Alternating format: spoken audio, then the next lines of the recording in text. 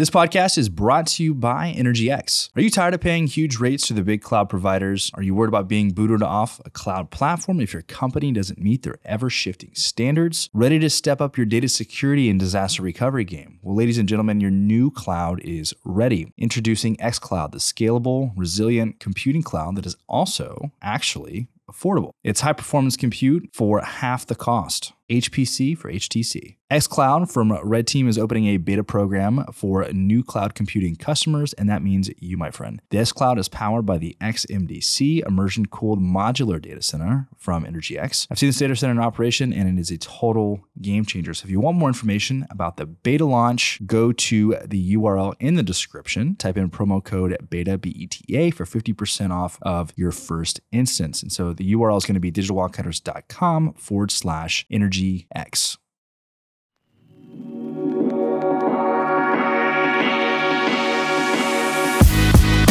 This is the Oil and Gas Startups Podcast, where we showcase emerging technology and the stories of industry founders, investors, and leaders with your hosts, Jake Corley and Colin McClelland.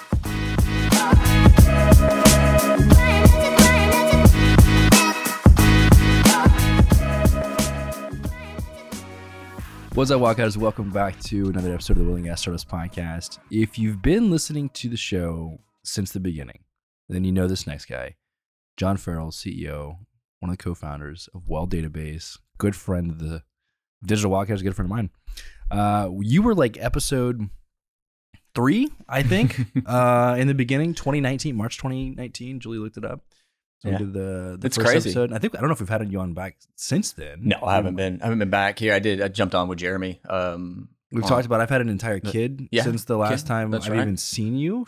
I grew up, my hair and became white Jesus and then cut it off, and I'm no longer there. The reason we haven't seen each other is because you moved to Montana. I did. You moved to the middle of nowhere into paradise. You escaped the concrete jungle that is Houston. I'm a little jealous, to be honest with you. I'm going to go look at some houses in Hamilton, Montana. Yeah. You have a standing invitation to come visit. I need to. I've been meaning to for so long. But then as soon as you moved up there, COVID hit, the world shut down. Yeah, just like craziness. But for one, it's great to catch up. 2, I want to learn about like what has changed. Since we're talking about like 4 years. Yeah, it's crazy. The company, I know a lot of things has changed for you guys. A lot has changed for us since then. Yeah, it's like a lifetime. You realize we had not met before we did that first. Like really? We had just connected on LinkedIn and we chatted a little bit. And so I walked in and met you and Colin that day. It's the very first time we ever met.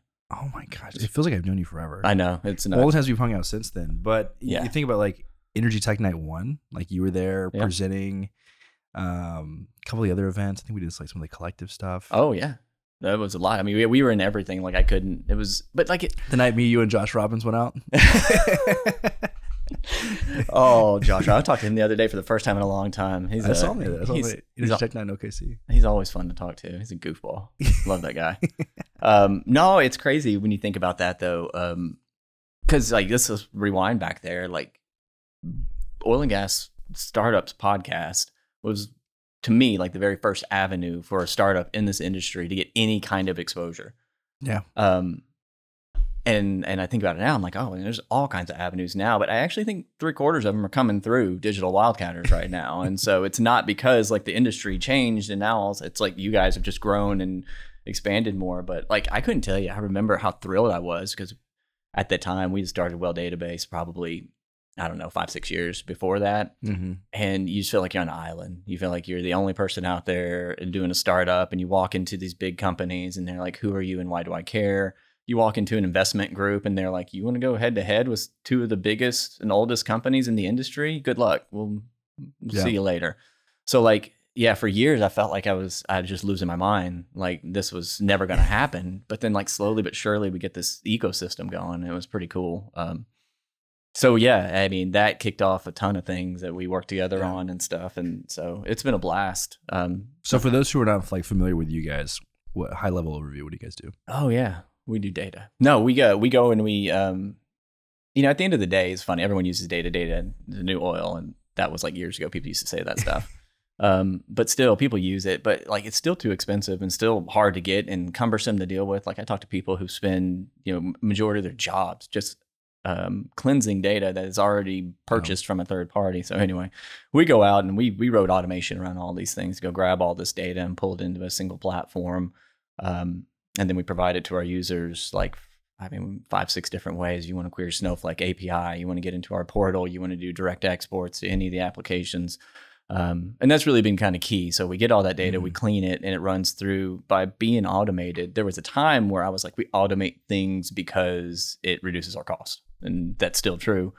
But what we found is by automating things, it meant that every time we found a problem with data, we created a rule for it. And that rule fixes that point. And you can run it over historical data, and then you run it on all future data, right? And so that iterative process, feedback we're getting from people today is that we have the cleanest data in the industry. And it's not because we're magical. It's just that, if you've got 17,000 people telling you all the problems in your data and you're writing a rule for each one, of course you're going to get clean data.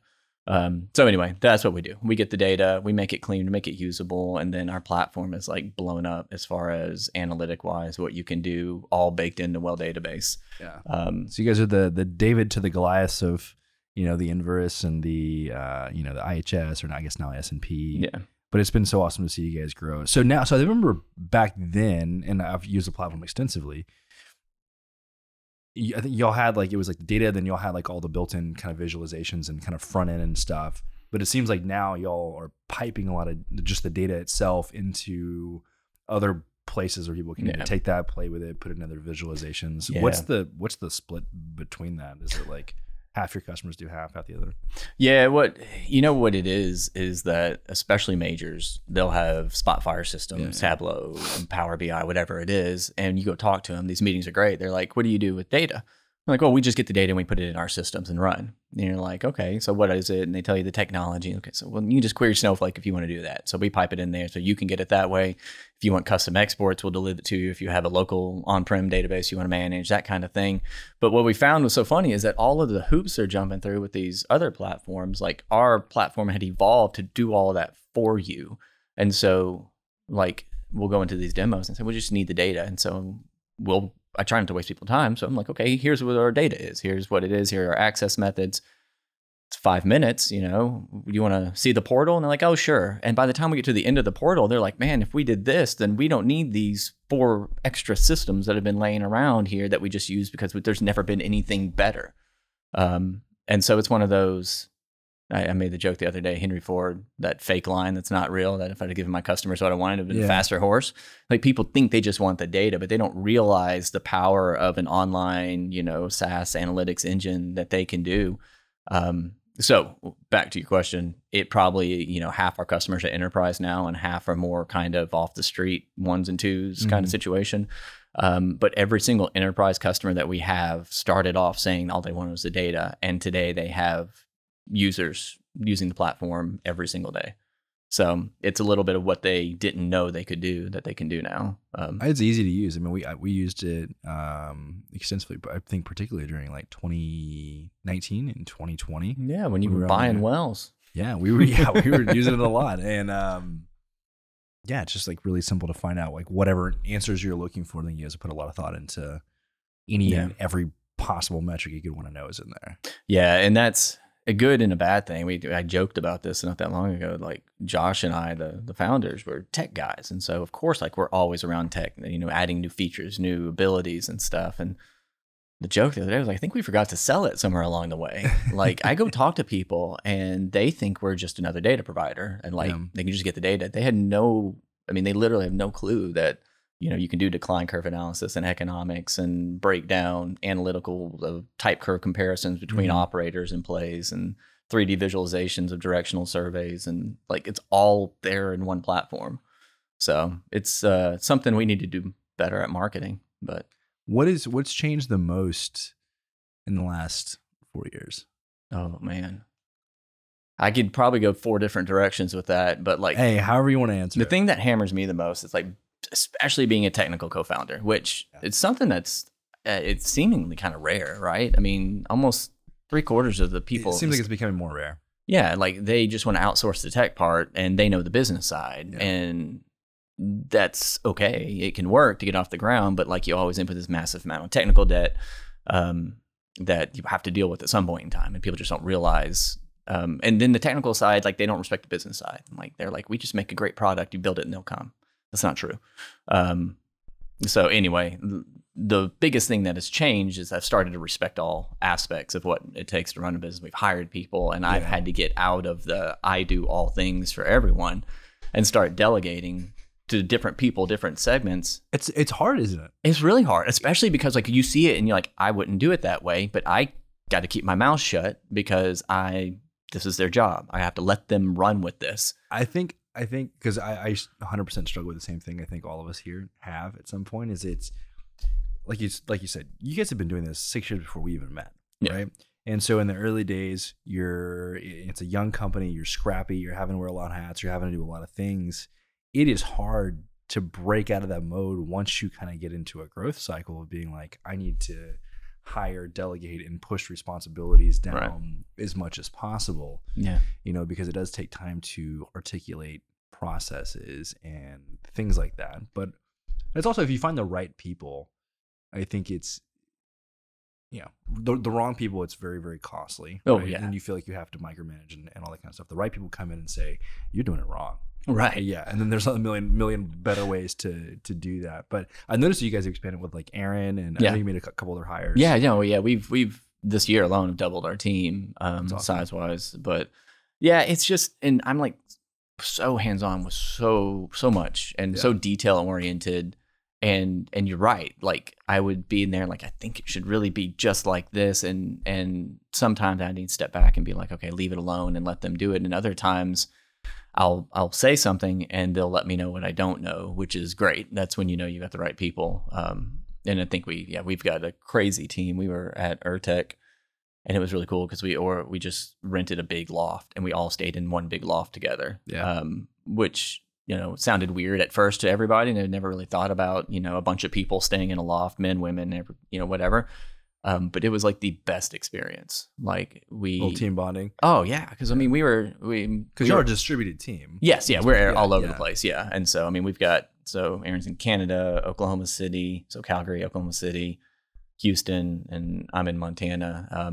But we have Montana, the oil and gas mecca. But no, we're going to be bringing on people in Denver and I don't know if it's Midland anyway, but yeah, it's distributed, but we get together and man, we just have a crazy awesome team. Like it's so much fun. And so, yeah, that's the biggest thing that changed from a personal standpoint. It's like letting that go. That is such a hard thing to do. Especially when you're bootstrapped and like whenever you get a lot of capital like up front in the beginning and you start just bringing in people, you never do those jobs. And so you don't really have an idea, but you guys know this because you guys ran without capital for a long time and you kind of know how you like to do everything. And then no one's going to do it just like you, but you got to let them do it their way, and probably it's better than your way anyway. Yeah. I mean, and if not, then you didn't hire the right person. Right. That's very true. So, yeah. So managing people versus doing the job is the biggest change personally. Company wise though, you're just expanding, talking to more enterprises. We went from low barrier to entry, get individuals off the street, credit card, pay. And I don't know how many, I feel like we're one of the only companies that still do that today. But that was where we lived and breathed. So marketing was more of like a broad strokes, trying to get more people, more eyes on the site. Whereas enterprise is a lot of outreach and a lot of sales cycle and planning process, contracts, negotiations. Yeah. And it's all a good thing, and I always want to keep that balance, kind of 50-50 is trying to make sure we don't get too heavy in one side or the other. Yeah. So that's kind of changed a lot of what our product looks like. And what challenges do you have on like actually like selling this into the enterprise? Because to me, it's always seemed like a no-brainer, right? Because you're giving higher quality data for a fraction of the cost compared to whoever else is out there. Right. And so it just seems like that would just kind of like sell itself. But like obviously there are cultural barriers, I think sometimes in this industry. So I'm kind of curious, has any of that changed over time or? Man, I don't know. I sometimes think it's gotten worse in some ways. And so like not to be too obvious about it, but like I'm, John and I'm a IT guy at, Chevron or something like that. Like, what is my motivation to go rip out my previous data provider and put WellDatabase in? Yeah. if I don't have a bonus keying off of saving this capital, if I don't have some data piece missing, then I'm doing nothing but creating work for myself to save the company a couple $100,000, right? And like, you could say, well, that's, that shouldn't be how it is, but it just, I mean, people, that's the reality of it. Yeah, they need a reason, a reason to push out. So, I mean, and so that drives so much of our inbound traffic is like someone got a goal to reduce data spend by 50%. And so they reach out to us, and that conversation is great because there's like, we've got the medicine for your pain there. Outbound's a little bit different though. We got to like just kind of be there, and our strategy is really around selling to individuals so that we can start like alleviating, John at Chevron's pain, the thing that he's spending 20 hours screwing with data. We can take it down to nothing. And so he now wants us to make that internal champion where they start breaking out. But yeah, it's really those motivation. It's a feature, not a bug. Yeah, that's nice. It's those motivations that what drives the processes. And and you guys see this too, the technology, the reason why people adopt technology, you really wish that it was like the best technology wins, but it's not. It's the technology that makes the most sense for a company in a particular position with a particular goal. So yeah, it's completely evasive to answer to your question, but like it is just the timing matters just as much as your product fit. So is there anything else you feel like you've really just learned either the easy way or the hard way over the last 4 years? Oh my God. Hiring, don't post stuff on just open that you're hiring people. You just get inundated with unqualified people. Yeah, well, recruiters, unqualified people. You waste your time. Hiring sucks. I'm not a big fan of hiring. But no, the biggest thing is, I guess, respecting that business side of things as a technical person. I think I probably said it in the very first podcast, and I've known this, so I didn't learn it in the last 4 years, but still, like, you have the best product. It doesn't mean people are just going to buy it. Yeah. You've got to make it make sense to them. At the end of the day, our trajectory has been kind of slower and steady, but we never took capital. We still have never taken capital. And so I think that's expected. Yeah, I was going to ask you about that because I know that once upon a time you were talking about it, and it was like we've had substantial numbers. Right. We've had term sheets and things like that come across and stuff we really, really considered. At the end of walk me through that for like the entrepreneurs who are listening, who are thinking about like, because that is kind of the road less taken. Right. Especially with, you and I were talking about it, and like we're closing this round of capital, and it's finally for the first time like giving us the resources to be able to allocate to actually making this vision for Collide and really the whole future of the company like come to life. We've been talking about it for years, laying the foundation for it, but we just weren't capitalized well enough to pull it off with given G&A and expenses for the events and everything else. Right. So I'm kind of curious like what y'all's thought process was and all that kind of. I mean, I think we had the kind of, I think like any entrepreneur would look at it and be like, yeah, some capital would help me accelerate a lot of my processes, allow me to bring on more sales and marketing team, build out more technical team and all this. Everyone knows the pros of it, but we rarely think about the cons of what that looks like. And a term sheet does a real good job of laying out what expectations are going to look like. So they're going to give you this, several $1 million. But in return, you're going to have these board seats, board meetings. You're going to have oversight. You're going to have to meet weekly with this group and talk to this group on this time. And you give yourself a boss. Or bosses. You do. And I feel like if you do a second round, you end up in a better position that way because it helps you. The first round can help establish an identity. In the second round, they basically are coming in and like, this is already established. You can be a part of what we're doing. Yeah. That also means your first round had to go successful and you had to raise your revenue numbers. But, if you do go out to raise capital, it's a full-time job. It's not something you can do on the side. You can't run a business and grow a business bootstrapped with, 2-3 people and raise capital. Colin started this last round that we're just now kind of wrapping up. Technically started in like December of last year. Pressed pause for a few months in the middle of the year because it was just like there was no traction, and then fired it back up, and now we're closing and we're almost to October. Yeah, that is a full-time thing. That is like where he spent most of his time Right. over the last year. Yeah. And so, I mean, you have to make a choice. I mean, especially, so people who do it at the, idea phase, before a product's there, before there's jokes in the kind of Silicon Valley side is the worst thing a startup could do is make profit. Because as long as you're not making any profit, or as long as you're not making any revenue, it's all theoretical and you can be worth whatever you want. Of course, you got to sell it, but still, I've seen people sell some crazy stuff. So there's a buyer out there for it. But but it's a full-time job. And if you've got a company that's making revenue and, you're just a normal person like me who has a family and, bills, I can't just be broke. And so you have to make that call. Are you going to raise capital? Or are you going to grow your business? And then, on the off chance you got like we had, where we had people inbound and we said, sure, we'll talk. And then we met, it didn't constitute a full-time job. It wasn't bad. But then when you get the term sheet, you realize just how much you're giving up. And I'm not even talking about the equity percent. Is that is what it is. It's valuated. That's math. It's easy.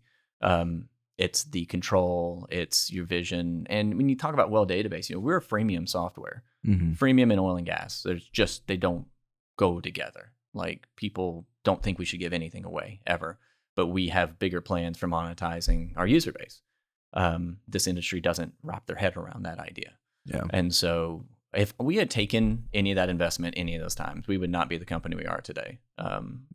It's just they wouldn't have allowed it. They would have focused on raising our prices. They would have pushed us to hammer just on enterprise, where the big ticket items are. And, they wouldn't have been wrong. We would have made more money, but I think our ceiling would have been lower. And so allowing us to spend our time to build out this user base that we have, as I said it quickly earlier, we have over 17,000 people on our platform now. Oh, wow. Which, that's a lot in this industry. It's pretty good. Yeah. And so next year you'll be seeing a number of new things come out that help us monetize those users, and it's going to, again, change our ceiling.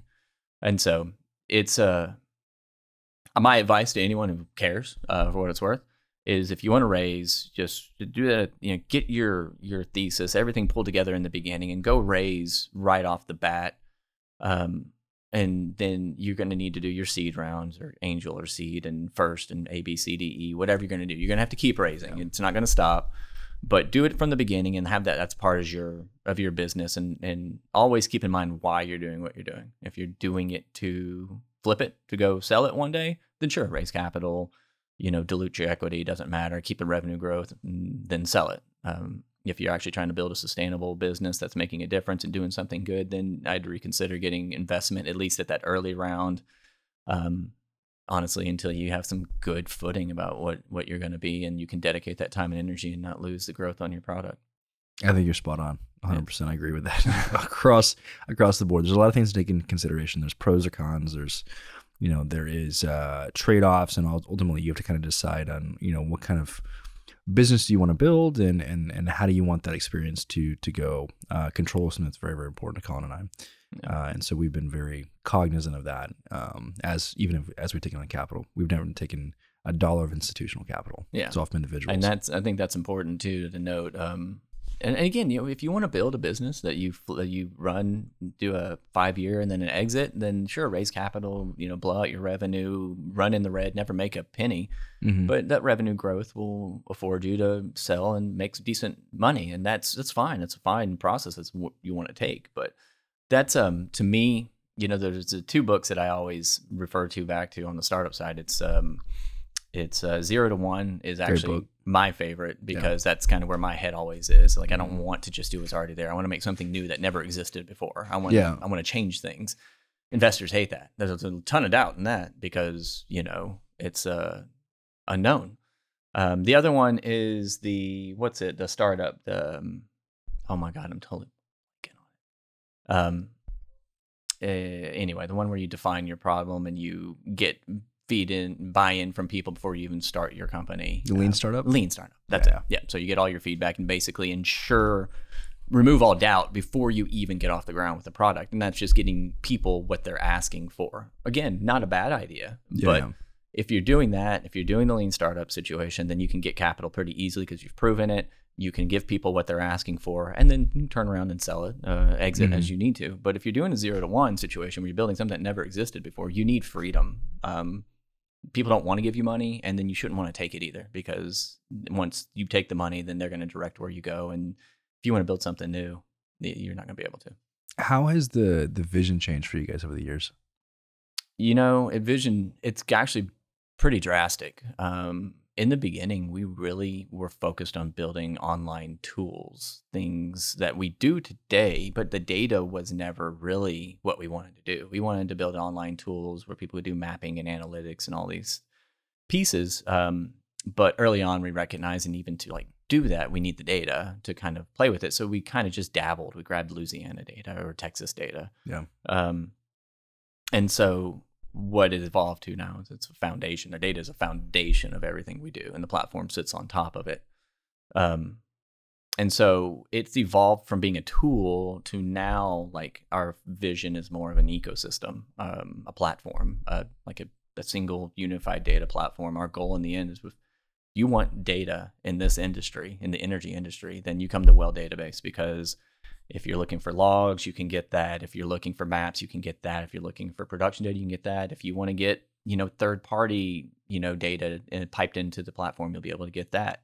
And so we've gone from being a tool to a platform is really what our goal, what our vision has changed to be. Has anything changed about the North Star, about where you guys are headed?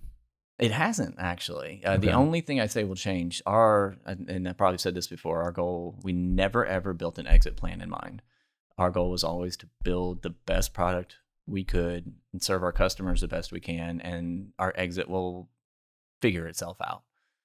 So that's still the same. I think that's honestly the best strategy. Yeah. Same with here. We never had planned on building this into a company in the first place, right? This was just a podcast, and then turned into kind of everything else. But yep. No, and it's hard though. It's another area, if you get especially institutional money, that's not okay. They want an exit plan, a full-blown exit plan for them and you both. So by not doing that, it's allowed us to be a little more agile and kind of shift that vision. Although, the vision just got bigger, really, is all that happened. But no, we still have that same kind of mindset that and I say it to the staff now, kind of ad nauseum. I was like, you worry about marketing. Are you hitting them too much? Are you emailing too much? Are you contacting too much? Are you posting too much or too little? All these things. And I'm just like, if we're providing something value for the customer, then it doesn't matter. It's when we stop providing anything good for them, then our decisions get bad.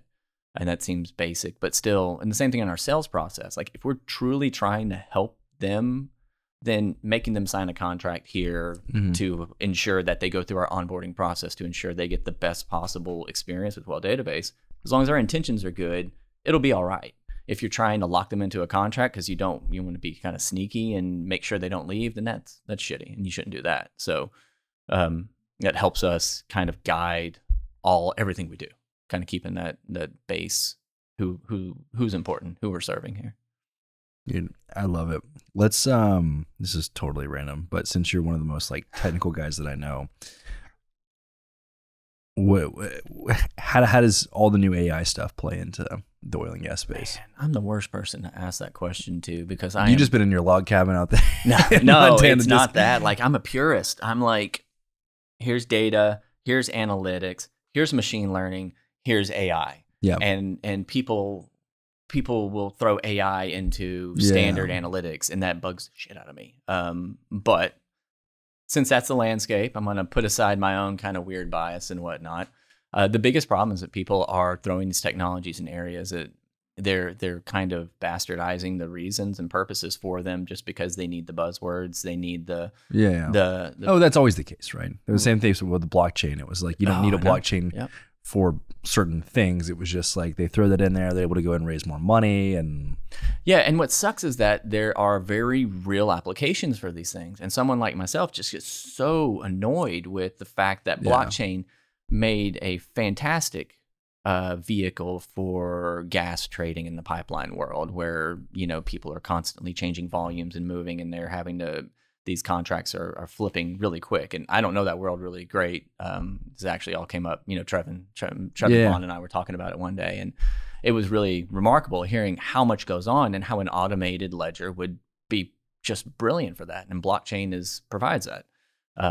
I never saw anything implemented in that regard. So it's like this great technology, but it's not utilized right. And same thing goes with like machine learning and AI. Like people want to talk about it using machine learning and type curve analysis. I'm like, well, really in type curves and decline curve analysis, you could use machine learning in it, but honestly, in algorithmic, along with statistics and probabilities, that gets you the real answer. If you're throwing machine learning in, you're just doing it to get the buzzword. I mean, Yeah.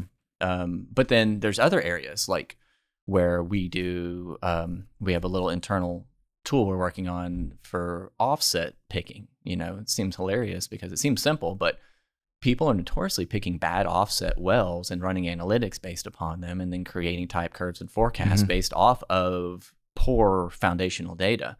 And so using machine learning, what we could do is we can take an area of data. We have all the data in place. We can start to define the drivers of production and then classify them as which offsets are more, alike to each other. And that works in a small area, but also for entire basins, finding analogous, basins across things. So that's where machine learning has like real value, real. There's a million variables when you're actually like diving deep into, figuring out those comps. It's almost like, I don't know, half an art, half a science currently, but I feel like the machine learning could definitely help. Yeah, well, at least it gives concrete to it. That's what it is. Like, because early on, and I feel like we don't get it quite as much, but I swear, like the silver bullets I heard, it's lateral length, it's proppant loading, it's, pressures and there's all these different things. And those all could all be true. Well, yeah. For any particular play, for any particular time. And there's all kinds of reasons why that is or isn't true, but like there's no one silver bullet. Everything is related to where you're at. And to be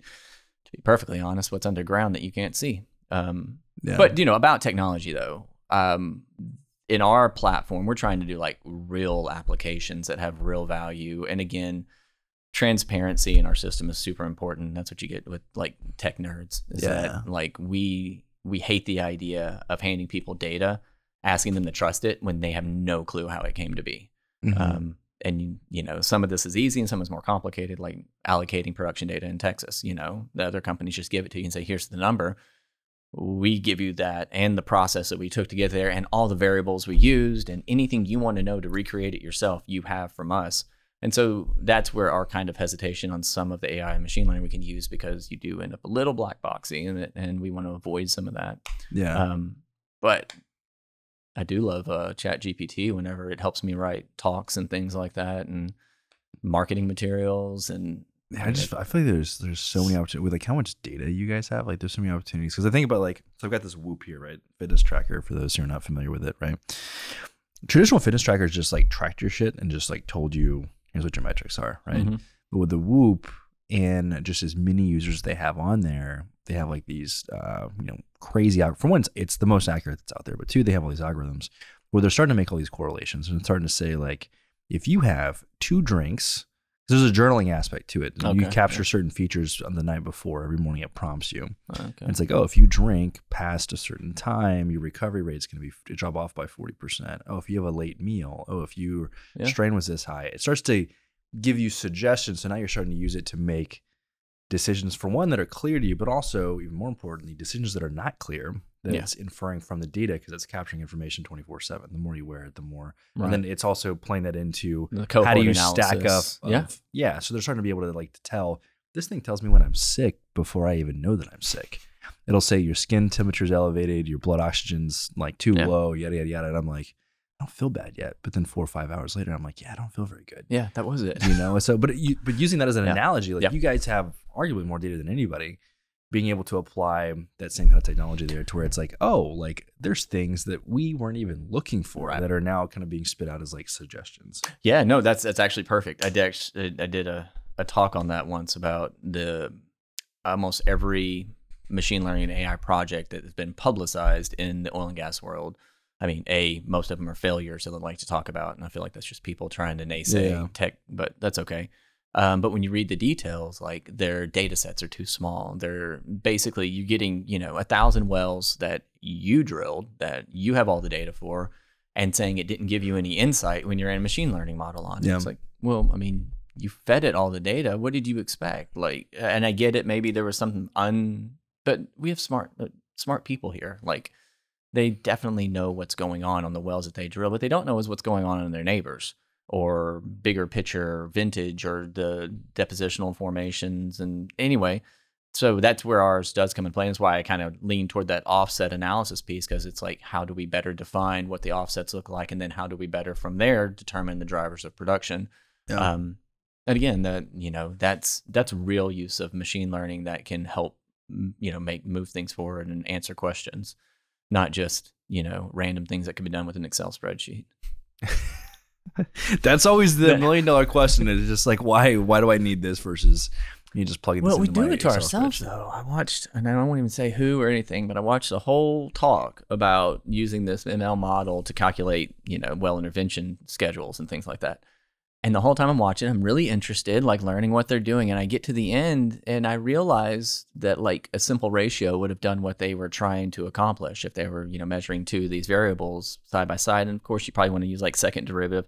People forget that calculus exists, by the way. That's the other thing. Like machine learning is an answer for everything when, there's a physics world that answers a lot of things for us too. But anyway, it was a ratio that, like, this whole machine learning model thing that they spent 6 months on, like, it was a complete waste of time if someone just stepped back and was like, yeah, no, we just need to do the second derivative rate of change to define when the ratios change, and that gives us our well intervention schedule. It's even predictable that way. And so we have to be careful whenever we're implementing these ML projects, AI projects, when we're doing it just because we want to do it. And I think you're 100% spot on. Well, dude, I'm starving. You want to grab some lunch? Yeah, let's go. Let's do it. Guys, if you like the episode, take 2 seconds, leave us a rating review. You can go check out WellDatabase at, I think it's still WellDatabase.com, right? Yep. Yeah, so go check them out. John's on LinkedIn. They're going to have a profile on DW Insights. So if you're a subscriber there, you can check it out there, learn more information. Thanks for coming on again. Man, it's been Let's make great. sure we don't make it 4 years again. Absolutely. Sounds good, man. Appreciate it.